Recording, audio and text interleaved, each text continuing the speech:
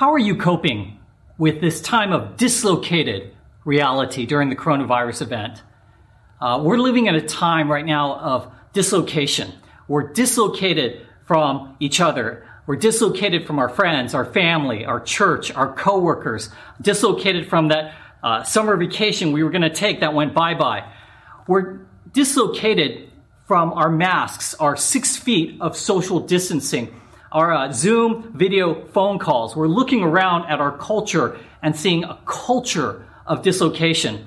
We see the economy plummeting while the stock market is skyrocketing. We see the NBA getting ready to restart their season, not in packed stadiums, but in a bubble in Orlando, Florida. We see Disney World reopening this weekend that is supposed to be the happiest place on earth, and yet it has the potential to be a super spreader of a deadly pandemic. We're living in a time where reality is really dislocated. And what this has done is it has put the church in an environment of spiritual dislocation. We have a situation where many of us who are followers of Jesus Christ in the church have become hearers of the word and not doers of the word. We listen to sermons. Our lives don't feel like we're changed. Some of us have become Sunday morning connoisseurs, where we're checking out a different church online every week or several churches per week, and we're really not accountable to put into place the truth that we're hearing to become doers of it. And some of us, we've decided not to become hearers at all. This might be the first Sunday service that you have watched in a month or maybe 2 months, and if that's you, we welcome you back. But we have created, we're in a situation right now where we're hearers and not doers. And the result of that is that we are struggling, many of us, with a loss in our identity in Christ. We're living in a time of dislocated spirituality, and in a sense, that is a good thing. In the words of the Apostle Peter, he said, "Remember, Christians, you are foreigners. You are exiles in this world, and you are participating in the divine nature of God through Jesus Christ." And there is a sense that we are to be dislocated because our home is not this world. But the Apostle James said that in diaspora, the church can easily be tossed to and fro like the waves of the ocean and blown about by the wind. And the result is that spiritually we can become spiritually double-minded people, spiritually unstable people. And so these apostles warned us of these things. And I wonder, church, when you look in the mirror, what kind of spiritual character are you seeing today? I know many of us at City Bible Church are just struggling right now with our identity in Christ and just living out being a faithful follower. We're falling into areas of spiritual idleness. We're succumbing to times of fits of rage and anger against other people. Others of us cannot seem to overcome our addiction to our lust in various forms online. And others of us were struggling with bowing down and idolizing money. And there are a host of other things. So many of us in the church are struggling with our identity in Christ. And I think we have forgotten, if maybe temporarily, our identity to follow Jesus Christ. He is our Savior. He is our Lord. And He has given us the power of the Holy Spirit, the truth of His Word, and His presence in our life to glorify our Father and to conform to His character. And sometimes that is so easy in a time of dislocation and diaspora to see that as a distant memory from a church from a way long gone past of seemingly a lifetime ago. We've been in a series the past 5 months called The Church as Diaspora. And we've been looking at the teachings of the Apostle James and the Apostle Peter. As the Apostle James wrote to the 12 tribes of the diaspora, the Apostle Peter wrote to the exiles who were in diaspora. And these Christians that were hearing these letters needed this kind of encouragement, just like we do here today in the 21st century. And so we're going to take a look at one of the teachings of the Apostle James and what it means to be hearers as well as doers of the Word of God. The Apostle James wrote to the churches that were scattered throughout the Roman Empire, and they were struggling with being hearers, not just hearers, but being doers of the Word of God. And they were struggling with their identity in Christ, which would have made sense because James primarily wrote to the Jewish believers who had come from a Jewish background. The Apostle James wrote this epistle. It was probably the earliest epistle that we have in the New Testament, written around the mid to late 40s AD. And so this would have been there was a span of about 450 years from the end of the Old Testament, the prophet Malachi, to the ministry of Jesus. And then about 15 years later, the writing of this epistle, about 450 years where the Jewish culture had no new revelation. And they might have heard the scriptures, but largely their spirituality was replaced by religious ritual, or extra biblical teachings. They would have, during that 450-year span, gone to feasts and festivals in Jerusalem, thinking and sacrificing animals, thinking that would have been their spiritual duty. They would have been following the Pharisees' laws, the extra biblical laws, over 600 laws that the Pharisees, Sadducees, and the scribes kind of wrote as interpretations of the scriptures, but then they would have obeyed those maybe then more so than the scriptures. And so the Jewish Christians came out of a culture, as James is writing to them, where they had come to Christ, but the Jewish culture for many centuries had largely been predicated on the idea of being hearers of the law or hearers of tradition and practicing ritualistic religion rather than really obeying the Old Testament law and then through Christ, his words and the teachings of the apostles. And this would have resulted in James's audience to a loss of their identity in Christ. They were struggling. James says that the believers that he was writing to were going through various trials and temptations to evil, and how they spoke to one another in terms of their doubting God, in terms of giving into their flesh, in terms of how they treated the poor or having disunity amongst themselves. And they were struggling with going back to their old life before Christ. And James is encouraging them. And so if you have a Bible, I want to encourage you to turn with me to James chapter 1, verse 22 through 25. And James writes this. He says, "But be doers of the word, and not hearers only, deceiving yourselves. For if anyone is a hearer of the word and not a doer, he is like a man who looks intently at his natural face in a mirror. For he looks at himself and goes away and at once forgets what he looks like. But the one who looks into the perfect law, the law of liberty, and perseveres, being no hearer who forgets, but a doer who acts, he will be blessed in his doing."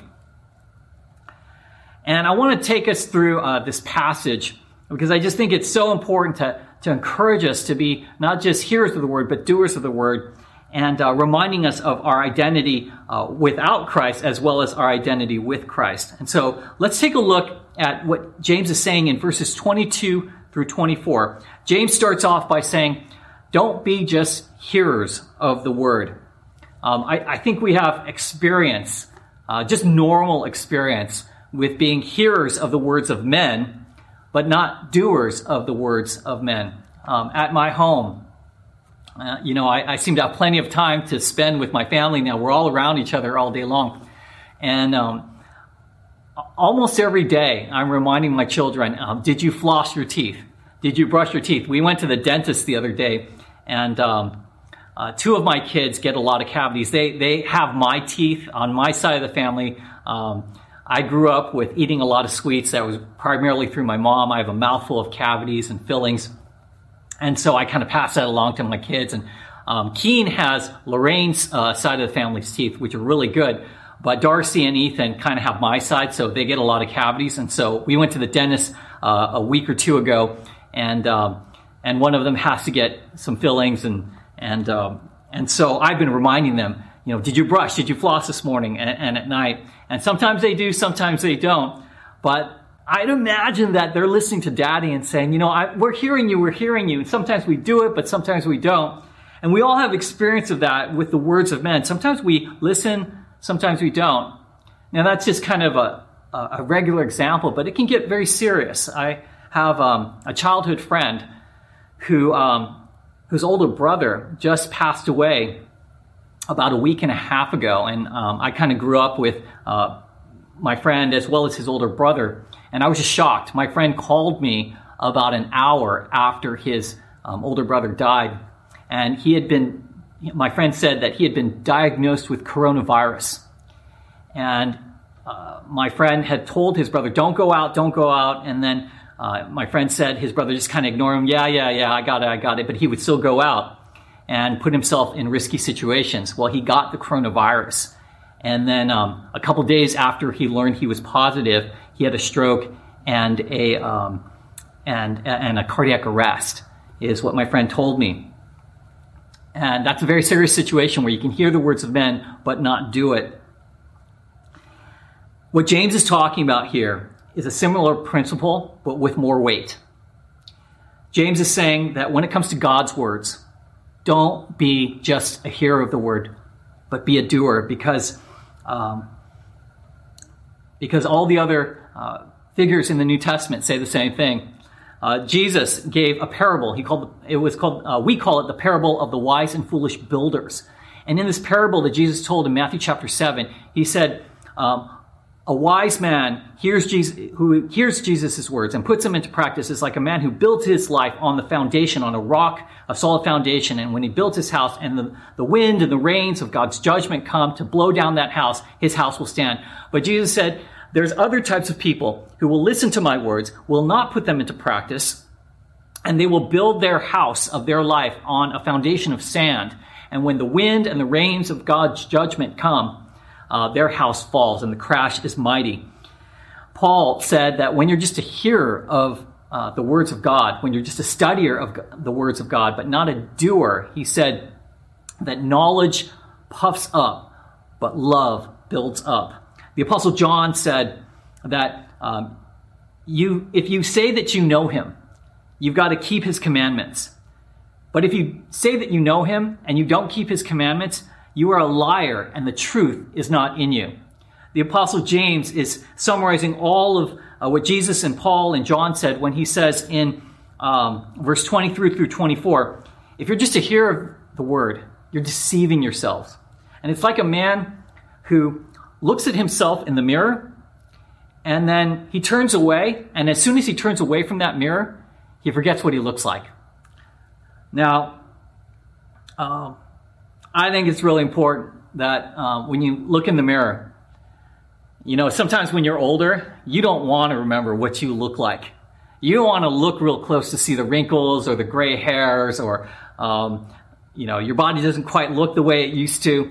And you actually want to forget, but the mirror doesn't lie. And just like the mirror doesn't lie, God's word is a mirror to us. And it doesn't lie. It reveals to us what is going on in our soul. And so I want to focus on this just for a moment. What James is saying in verse 22 through 24, he is saying we don't want to be just hearers of the word, because if you're just hearers of the word, you'll deceive yourself, and then you'll forget who you are without Christ. That is essentially his meaning there. And I think that the way it works is something like this. When you hear the word of God, the writer of Hebrews says in Hebrews chapter 4 that the word of God is active, it's living, it's spiritually alive. And when you hear it, it's able to discern your thoughts. It's able to discern the motivations of your heart and lay it bare before you and before God. And what the writer of Hebrews is saying is that when we hear the word of God, because it's spiritually alive, it's able to discern who we are and point that back to us. And I think that's what happens when we hear the word of God. It's spiritually alive, and something happens where it confronts us or encourages us. And then after that, when we hear it, if we're not believers, many of us choose to believe. And we choose to place our trust in the message of what the Word of God is saying. It's like James said in James chapter 1, he said that the Word of God is something that we receive with meekness, and the implanted Word that's able to save our souls. And so the Word of God is active and living. When we are in unbelief, we choose to believe, and it saves our souls. And then after that, it's like the Apostle Peter said, the Word of God, as we obey, hear it and do it, it sanctifies us. Peter said that our souls are purified through the Word of God for a sincere and brotherly love. But when James says, when you hear the Word of God and you don't do it, you are deceived, Peter would say that we become ineffective and unfruitful in our lives. He said that in 2 Peter chapter 1. And so I think that's how the Word of God works. We hear it, it's spiritually alive. We choose to trust in the gospel message, and we choose to follow it. And as we do, we are sanctified. As we choose not to, we become ineffective and unfruitful in our spiritual walks. And James reminds us that we can easily be deceived. We can be deceived when we just become hearers, and through that, then we forget our identity in Christ. I think what I've come to realize is that not everyone cares that they're deceived. Not everyone cares that they will forget who they are without Christ. That is what is happening spiritually when we simply hear the Word of God and don't do it. But not everyone cares about that. At what point do you actually care that you're living in a deception? At what point do you actually care that your life actually needs Christ, and without applying God's Word, you can forget who you are without Christ? At what point do you care? And I think it's really hard, because for unbelievers, they've got so much against them that tells them you don't have to care. I have a childhood friend that I've been talking to recently, and he looks at his life. He has heard the Word of God plenty. He kind of grew up in the church. He left the church maybe about 25, 30 years ago. And he visits church maybe once or twice a year. Sometimes he comes and visits our church. And I think for him, he looks at his life and he says, I do a lot of good. I'm trying to be a good husband. I'm trying to be a good father. And I'm a coach to these young kids at the school. And they thank me. They come back and thank me like 5-10 years later, saying, "Thanks, Coach. I know you're really hard on me, but it's really helped me to be disciplined." And he has said to me many times over the years that he takes pride in doing good work in these kids' life. And so you can be an unbeliever. You can hear the Word of God from time to time, but I think it's so hard because we can be deceived by the world and thinking, as long as I try and do good in my family life, and try as I do good in my career and do good in my relationships, it really doesn't matter who I am without Christ, because I'm just doing my best. And I think it's hard sometimes for an unbeliever to care when they place their faith in their own goodness. And even for believers, at what point do you care that you're living a deceived life and forgetting who you are without Christ when you just become a hearer of the Word and not just a doer of the Word? During this coronavirus event, I have heard of professing believers who continue in their addiction to pornography, who will claim to profess to follow Christ, but at the same time claim to identify as a practicing member of the LGBTQIA community, who are professing believers. I know some people who are in the process of leaving the Christian faith, who are in the process of declaring that they want their marriage to be over, who have actually taken actions to leave their very life. I know of a woman who took her own life about a month ago because she had forgotten her identity in Christ. And I think what you recognize is that God cannot get you to care. He can't get you to become a doer of his word. You can become a hearer of his word, but he cannot get you to be a doer of his word in a practical sense. This is something you have to choose to do.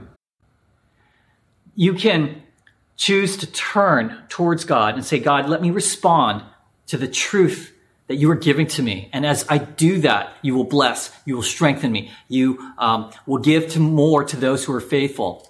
And you can just start at this very moment with what you know to be true. People ask me, they say, well, what's the most important thing to obey in the Bible? And I say to them, well, you need to place your faith in Jesus Christ. But after that, what do you need to learn? The most important thing that God wants you to do is the next thing that God wants you to do. The most important thing that God wants you to learn is the next thing that God wants you to learn. In other words, there are commands that God has already given to you, and we're living in disobedience to them. And some of us, we want to learn and learn and learn and learn more, or we feel like we know all these things about Christianity already, but we're not faithful with the things that have already been declared to us. And so the most important thing that God wants you to do as a hearer of the word is what he has already revealed to you. What is the area of your life that God has already revealed to you that you need to take a step of faith and just say, Lord, I'm going to obey in this one area. It's the most important thing is the next thing, the thing that God has already revealed to you. Let's skip down to verse 25 now. And he says, James says, I want you to be a doer of the word. And he says that he basically wants you to recover your identity in Christ. He says, the person who is a doer of the word looks into the perfect law, the law of liberty, verse 25, being no hearer who forgets, but a doer who acts. And those who act on what they know, what they hear, they are blessed. What is James saying here? He is saying, in contrast to the person who simply hears the word, is deceived because they look in the mirror, they leave, and they forget who they are without Christ. The person who hears the word and does the word, that person who looks into the perfect law, the law that gives liberty, when he says that phrase, the perfect law, the law that gives liberty, and he perseveres, he's talking about the person who focuses on Christ. Because Christ is the fulfillment of the law. That's what he said in Matthew chapter 7. He says, I have not come to abolish the law, but to what? To fulfill the law. And so what James is saying is, when you focus on Christ, and when you focus on the words of the Lord through the word of God, you will be blessed in what you do. And this is really one of the signs of Christian maturity. I think I really have two main definitions of Christian maturity. And it's not necessarily how long you've gone to church or how many ministries you served in or how strong your spiritual gifting is or how much money you give to the church or how many friends you have in the church. I mean, there's all these, or how many degrees you have in terms or don't have in terms of biblical knowledge. Those are all helpful and all good signs of good fruit. But I think I've come to the place where I really look at Christian maturity primarily in two ways. Number one, which is, how do you follow Jesus when you're suffering? When you're going through various trials and temptations, the kind that James wrote to. Because I think it's easy to follow Jesus when everything's going well. But when there's suffering, whether it's persecution for your faith, whether it's physical health, whether it's consequences, the Lord's disciplining you in a certain way for your own missteps, whatever that might be, there's different kinds of suffering. Maybe it's suffering other people have thrust upon you. How do you react? Do you leave the Lord? Do you try and work it out on your own? Or do you trust in him and continue to follow him even when it's difficult? No one does it perfectly. But I think that's one of the definitions, what I look for in terms of Christian maturity.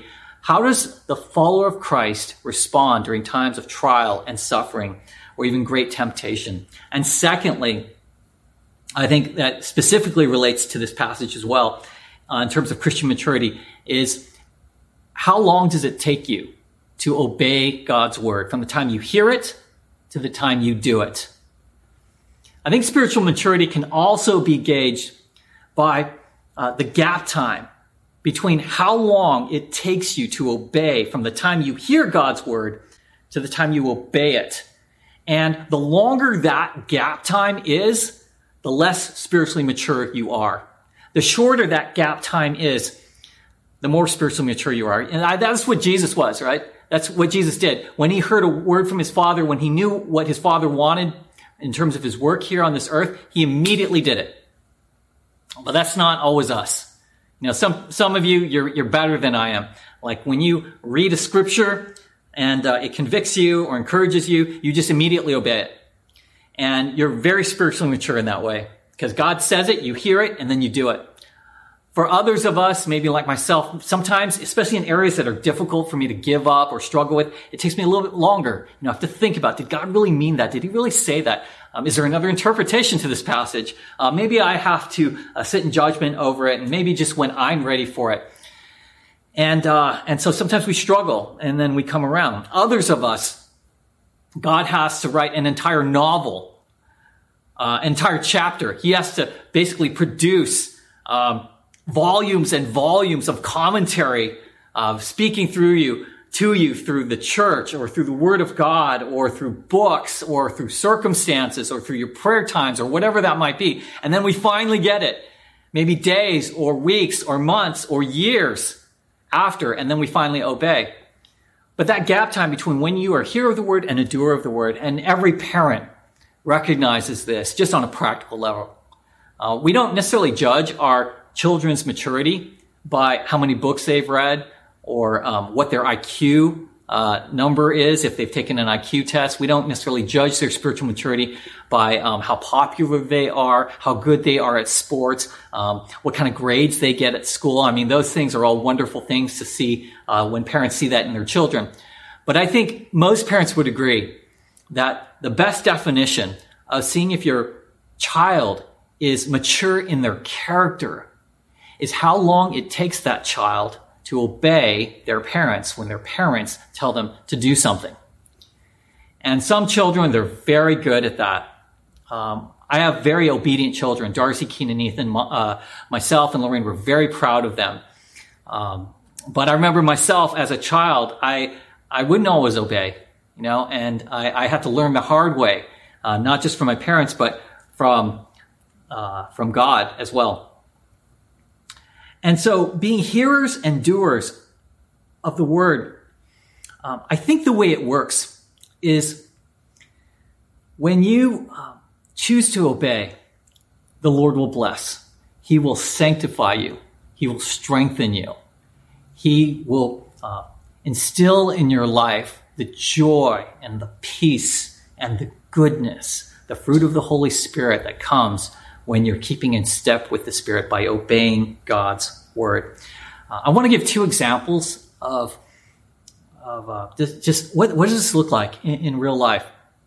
And these are conversations I have had in my own marriage, in this first example at least, as well as with people in the church, even outside of our church. And so this example is not necessarily any one circumstance. It's kind of a compilation of a bunch of circumstances. But sometimes couples, who are married, come to me, and there's a rift in their marriage, and there's an argument, and you know it can be any number of topics. But and they'll come and they'll say, "Hey, what do we need to do? I'm really upset with this other person," and I'll listen to them. And I'll be asking, okay, what does the Lord want me to say? What does he want me to do here? And it will start to remind me of even some disagreements I've had with Lorraine over the years and how we've tried to resolve it. And it reminds me of times in my own marriage where, Lorraine and I will sometimes argue. Every marriage does. I'm sure Billy Graham or whatever pastor you might fill in the blank has had arguments in their marriage. And sometimes when Lorraine and I argue, and I try and remember this when I counsel couples, is the Holy Spirit will remind me of certain scriptures as we're arguing. And I think this is how it works between the Holy Spirit, the Word of God, and Christ, is as we're arguing, the Holy Spirit will bring to my mind certain scriptures. And we had an argument not too long ago, and as I was listening, I was remembering these scriptures. Proverbs chapter 12 says that the vexation, the anger of a fool is known at once, but a wise person ignores an insult. And so I was remembering that scripture as we were talking, or as I was listening in this conversation with Lorraine. Proverbs chapter 15 says that a soft word turns away wrath, but a harsh word elicits anger. A final proverb that the Lord was bringing to my mind is Proverbs 18, where it says, "He who speaks before listening, it is to his folly and shame." And so I think that's what happens when we become hearers of the word and doers of the word, is that the Holy Spirit brings into our mind scriptures from the word of God, and that we have become hearers of. And then as we choose to do it, to obey it, we become more like Christ. He makes us more like Christ. And that's always a good thing. And I have found that when I've remembered those proverbs, that to ignore an insult, to give a soft answer, and to listen before I speak, it's always gone a lot better in my marriage. And that's really what I counsel other couples as well. And so I think that's very important to remember. And there's a second example as well about being a hearer and doer of the word. And that is, I've ministered to many people over the years that have come out from the LGBT community and just really wrestled either as professing Christians or as those who are outside of the Christian faith and are thinking about coming to church. And what I found is this, is that I believe in a traditional view. I believe in what the Bible teaches is that marriage is was between Adam and Eve. And so marriage should be between a man and a woman. Any sexual activity outside of marriage between a man and a woman is considered sin. And that is open to the judgment of the Lord. But the Lord can forgive. The Lord can restore. The Lord can, through Christ, bring us to faith. And there can be reconciliation between us and the Lord. The Apostle Paul wrote that in 1 Corinthians 6. He said, many of you were former murderers and adulterers and homosexuals, but you have come to faith. And so flee sexual immorality. But I found myself in counseling situations related to this issue during the coronavirus event. And oftentimes what happens is people who are professing believers who are choosing to at the same time engage in an active lifestyle in the LGBTQ community will read literature that will say to them that the traditional view, the view that the Church of Jesus Christ has held for 2,000 years, that's recorded down in the Bible, and even thousands of years before that in the Old Testament, that those traditional views are antiquated. People will read books by scholars and the LGBTQ community that are saying that these views in the Bible are antiquated, they're wrong, and they need to be reinterpreted, or we have had a misinterpretation over the centuries, really over the millennia, of what these writers were really saying. And so it's really a spurious view. It's outside of the context of church history. It's really outside the context of what God has clearly revealed to us in God's Word. But I'll listen to that, and what I'm mostly interested in as I dialogue is, can this person clearly articulate what the Bible is saying in the first place? And I asked them, can you share with me? Why don't you teach me? Teach me what the Bible is saying and where it says it. And I want to hear, have they been a hearer of God's Word from a source that's outside the Bible? Have they even been a hearer of God's Word? Do they understand at face value what God's Word is saying in the first place? And secondly, I want to hear from them, do you understand the arguments that are being made by these authors that you're reading as well? And before I say to them, this is right and this is wrong, I want to hear, what is their understanding? What have they actually heard first? What is their starting place? And it reminds me that if you're going to be a hearer of God's Word and a doer of God's Word, you're going to hear from God in his word, or you're going to hear a word from the world. And everyone is going to choose to obey one or the other. And what I found is that people who choose to listen to the words of the world, to hear the world over and above hearing the word of the Lord and being a doer of that word, instead of being, and instead choose to be a hearer of the words of the world and be a doer of that. People who choose that, it doesn't really begin with looking at all the evidence. It begins in the heart. Because what happens is that if your heart has chosen to disobey, if your heart is prone and has a predisposition to want to live a rebellious life, if your heart has chosen to say, you know what, I am choosing to go on my own no matter what I find here, you'll find people that will agree with you. You'll search out people who you want to hear, whose words will validate where your heart is primarily at. And I think it's very important as we have a conversation about being hearers and doers of the word, is that we understand it's not just about the arguments of truth. It is about where the person's heart is in the beginning. And if their heart is open to the word of God that's active and living, and if their heart is open to being a doer of the word, not just a hearer, I think there's great hope. But if the human heart has become hardened by the world, or hardened or twisted by the world, then it's very easy to look for people that will justify where you already want to go. And so James is reminding us here today that we can't just be hearers of the word. As your pastor, I want you to know that this has been a very difficult time spiritually for so many of us. We feel dislocated, disconnected. We're this disruption, this dispersion of the church. I haven't been able to see most of you since March. And myself and the other elders at this church, we pray for you, we care for you.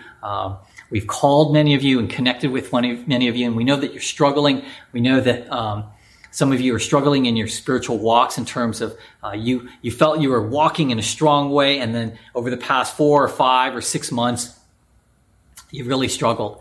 And we want you to know that God is for you. That the best thing that you can do in your spiritual walk is to allow the Holy Spirit to convict your heart, to encourage your heart, to go into God's word. And as God speaks to you through his word, be a doer of it, obey it, and trust the Lord. And he will start to change your heart. He will start to renew your mind, and he will start to produce the fruit of the Holy Spirit in your life. And you will see, that's what I think James means when he says you will be blessed. If you are a doer who acts, you will be blessed in your doing, and you will be reminded that the word of the Lord is good, that the work of the Lord in your life is good. But the word of the Lord and the work of the Lord will not produce the goodness of the Lord in your life if you're simply a hearer of the word of God and not a doer. And so will you make that commitment this week? Will you make the commitment to say, Lord, what are you revealing to me? I want to pray for this, Lord. What are you revealing to me that I can obey and just trust you? And I believe that as you follow what the Lord is revealing to you in his word, and you apply it in your life, whether it's in your relationships, at home, in your workplace, whether it's how the choices you make when you're alone, whether it's the good that you choose to give yourself to, whether it's just kind of dispelling certain idols in your life and saying, Lord, I need help, but I need to trust you. Let me be a doer, not just a hearer. Whatever that might be, the Lord will bless that. And I think good things will come your way. And so let's commit to that. Will you commit to that this week, being a hearer and a doer of God's word, and trust that he will bless you.